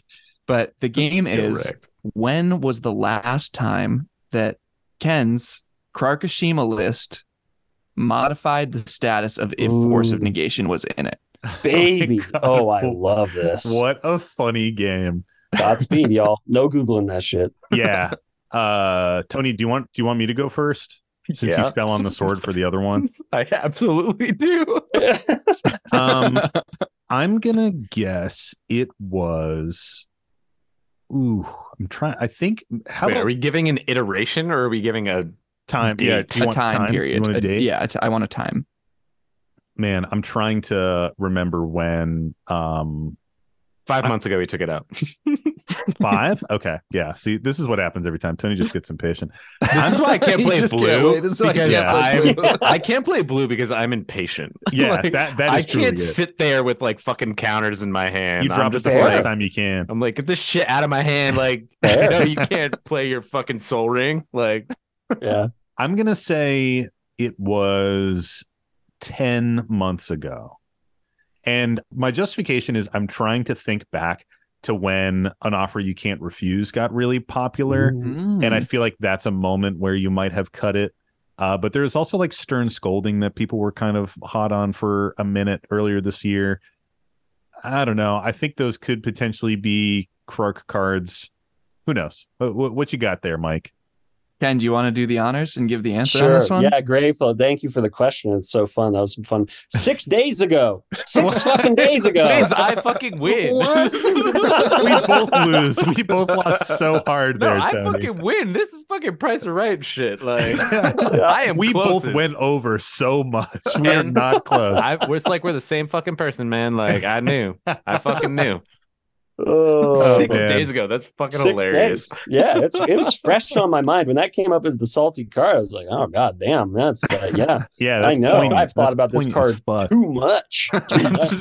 That is really interesting. 6 days ago. Damn. Yeah, I change my shit all the time, and like I try to maintain, like, since it's a primer list and a lot of people look at it, that's how a lot of folks find the deck. I try to maintain a list that feels balanced enough to what I might kind of anticipate as being like a general meta insofar as that can exist. It doesn't anywhere, but like kind of guessing at averages. And then sometimes cards like that, I just try them for a while and then they fucking burn me again and again. I'm like, no, I can't actually in good faith recommend this. Like maybe I could make it work given my play patterns, but no fucking way. This card's just going to feel shitty to a lot of people. And so we gotta get rid of it. And that was one of the cards on the chopping block lately. Mm-hmm. Very interesting. I also think it's like the hallmark of a really deep CDH brewer to eschew the typical staples and be like, well, this card actually isn't good in my build, and these are the reasons why. Yeah. And that's the shit you need to have in your primer, man, because there's so many times where I'm like, hey, this deck's missing fucking Pact of Negation. I'll just throw that shit in. Like, like lazy brewers' eyes just glaze over as they look over all the free counter spells. They're like, those are all supposed to be in there. Yeah, those are great, man. Yeah. You know what? Fuck it. I've got a big section in my primer called Have You Considered? And it is every single time somebody has asked me that question, have you considered this card? Have you considered that card? We, like everybody in the Krark Discord, compiled all those questions, and I keep a big running list so that if anybody has that question, we can just be like, oh, cool. We got, boom, answered right in the primer right here. And I recently deleted Force Negation because I put it back in the deck. Now I got to add the fucking entry back, and y'all are reminding me. So I'm going to do it literally right now, and I'm going to shout out the podcast too. Dude, you guys. So what was it called? You had like the Council of Krakashima at some point, right? So we've had a couple of Krark summits. That's what we call them. And the Krark summits were times in which we had as many people in the Discord wanted to join a voice call. And we would hash out the deck. We'd build it from the ground up again. We'd be like, fuck it, throw out all the assumptions. What have you found to be great? What have you found to be good? What have you found to be bad? And let's just try to build as much consensus as we can, truly, like democratically. And so we've done this twice now. The first conversation was 4 hours long. The second conversation was 5.5 hours long. And we had spreadsheets and everything. The nice thing about it was it really, I mean, A, it was just fun to bullshit with a bunch of like-minded people. But B, it really did help kind of solidify like a core first time it was like 92 cards everybody agreed on. It was crazy. It was like, damn, that's awesome. And then the second time it was less. I think it was between like 70 and 85. But we still managed to be like, yeah, no matter what version of the deck you build, if you're playing a CDH deck, try these core cards. Like they're not gonna, we know now empirically they ain't gonna lead you astray. They're gonna be good. And then after that, it's a fucking recipe. Season it to your taste. Season it to, your local environment. Make it work for you. You taking notes for the Marath Discord, Sam? I am, dude. We're gonna have a Marath summit. There'll be fucking 6 of us in there brewing. Shout out to the Marath Discord. Love all you guys. A bunch of them listen, which is great. I love that. I saw this. I forget where it was. I don't know if you posted about it somewhere or something, but I saw a notification about that, and then I happily naively went into the Sisei Discord, which is my mainstay CDH deck, and I was like, guys, did you see what the Krakashima players are doing? We should do that. And people were like, no, it's impossible, it's 5 color, that's a dumb idea, we shouldn't do that. And I dejectedly left and didn't really engage in the channel, and came back 2 months later and they had done it. Oh my god. No. It was heartbreaking. Wow. That is, shame on them for rejecting a good idea. But I'm glad that came around to it and realized that, it turns out when you put a bunch of fucking smart people in the room and ask them, well, let's talk through this shit, you'll come up with good ideas. Trust the community. Decks are communities. They're not attached to any one brewer. A deck is a community of people. Trust especially the fucking wisdom. Yeah, trust people's wisdom. Ask for context. This shit matters. Also, huge shout out to commander specific discords, especially for CDH, because I think a lot of people go to, the various resources that are out there, like the Decklist database is a classic one. The new thing that Eminence is doing, EDH Top 16, is a great way to see tournament results and what decks are doing well. But a lot of people will see a list and be like, oh, a list is this. And I think that is a good starting point. But if you really want to be brewing, if you really want to be innovating and talking about that shit, that stuff happens in those discords. Yeah. All those deck changes that you see in the Decklist database are usually coming out of these community discussions about what is good and what is bad.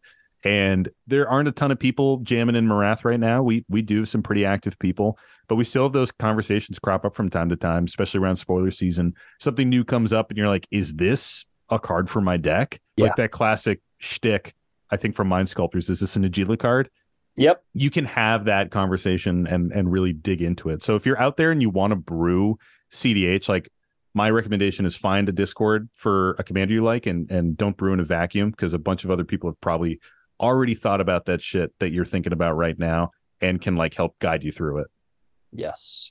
And Discords are awful places to store information. Historically, they're dog shit. It really makes me wish for the days of forums. But they're a great place to have kind of active conversations in short terms, and then they're a great place to get everybody piling into a fucking chaos voice chat and just hashing that shit out.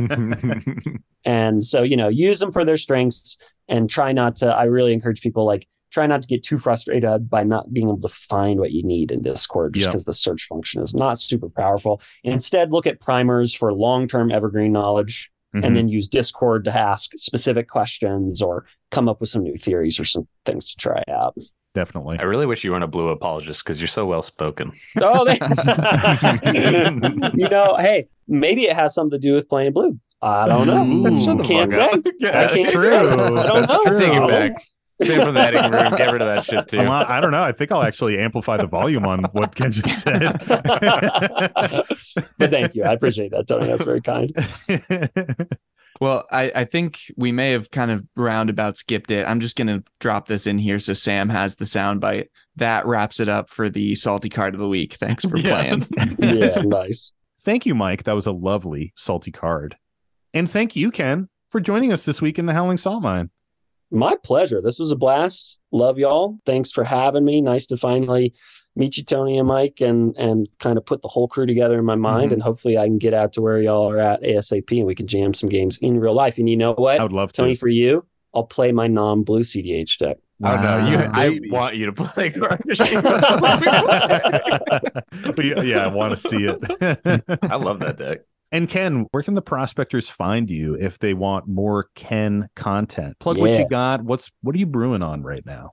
Yeah, you got it. So probably the best way to like chat with me is through Twitter. I post shit on there far too often. KenBaumann.com is my website. You can see kind of what projects I've worked on in the past, what I'm working on currently there. Talk with me on Twitter. Feel free to email me directly. I love having conversations with folks online, particularly one-on-one. Love that. And upcoming for me, I've got my fantasy novel, Blood's Hiding, is going to come out probably around December. We're just waiting on a cover art from a lovely, talented illustrator.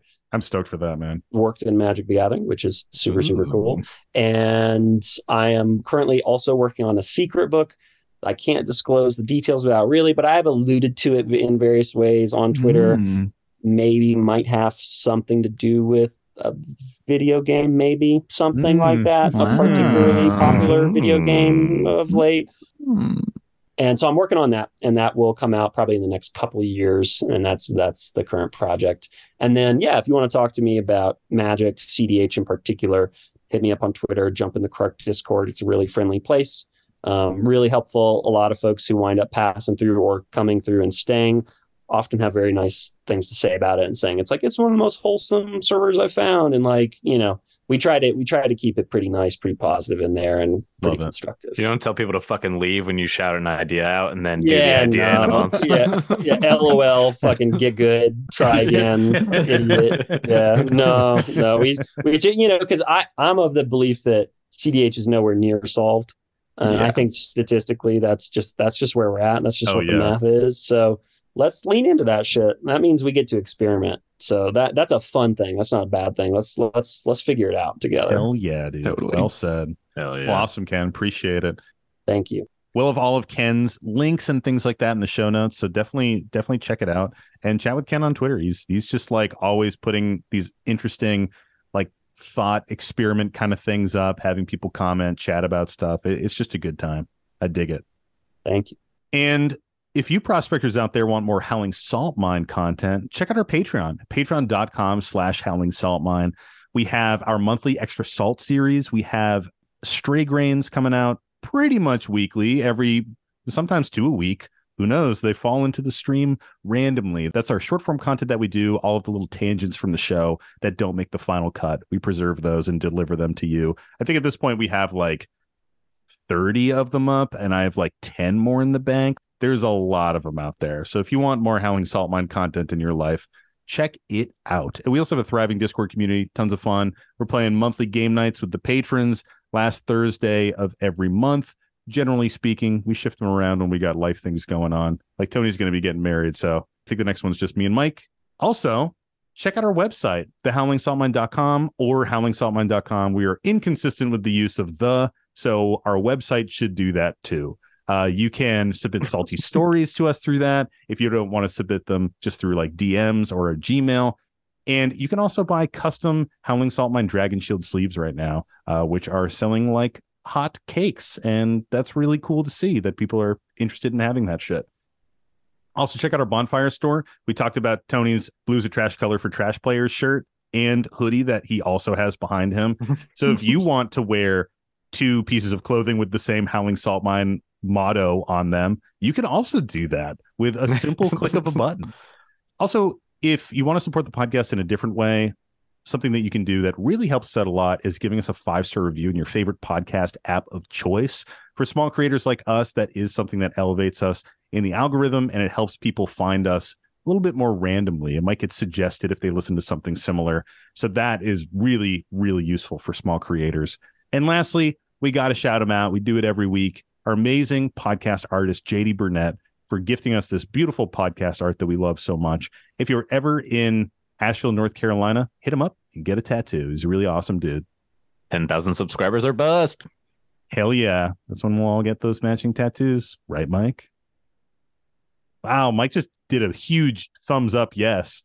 Yeah, and I saw him like shake his head like so aggressively. He's like, fuck yeah. I can't imagine what else I'd want to do with my life. Yeah.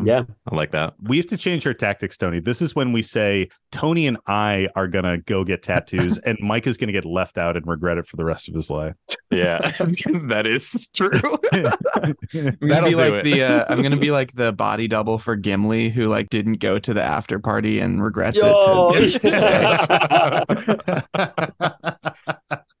Oh, so good. Well, thanks again, everybody. And thanks again, Ken, for stopping by in the Howling Salt Mine. It was a pleasure, dude. Thank you. My pleasure.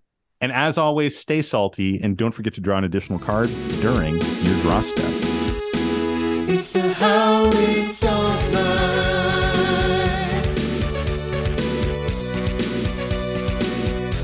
The Howling Salt Mine.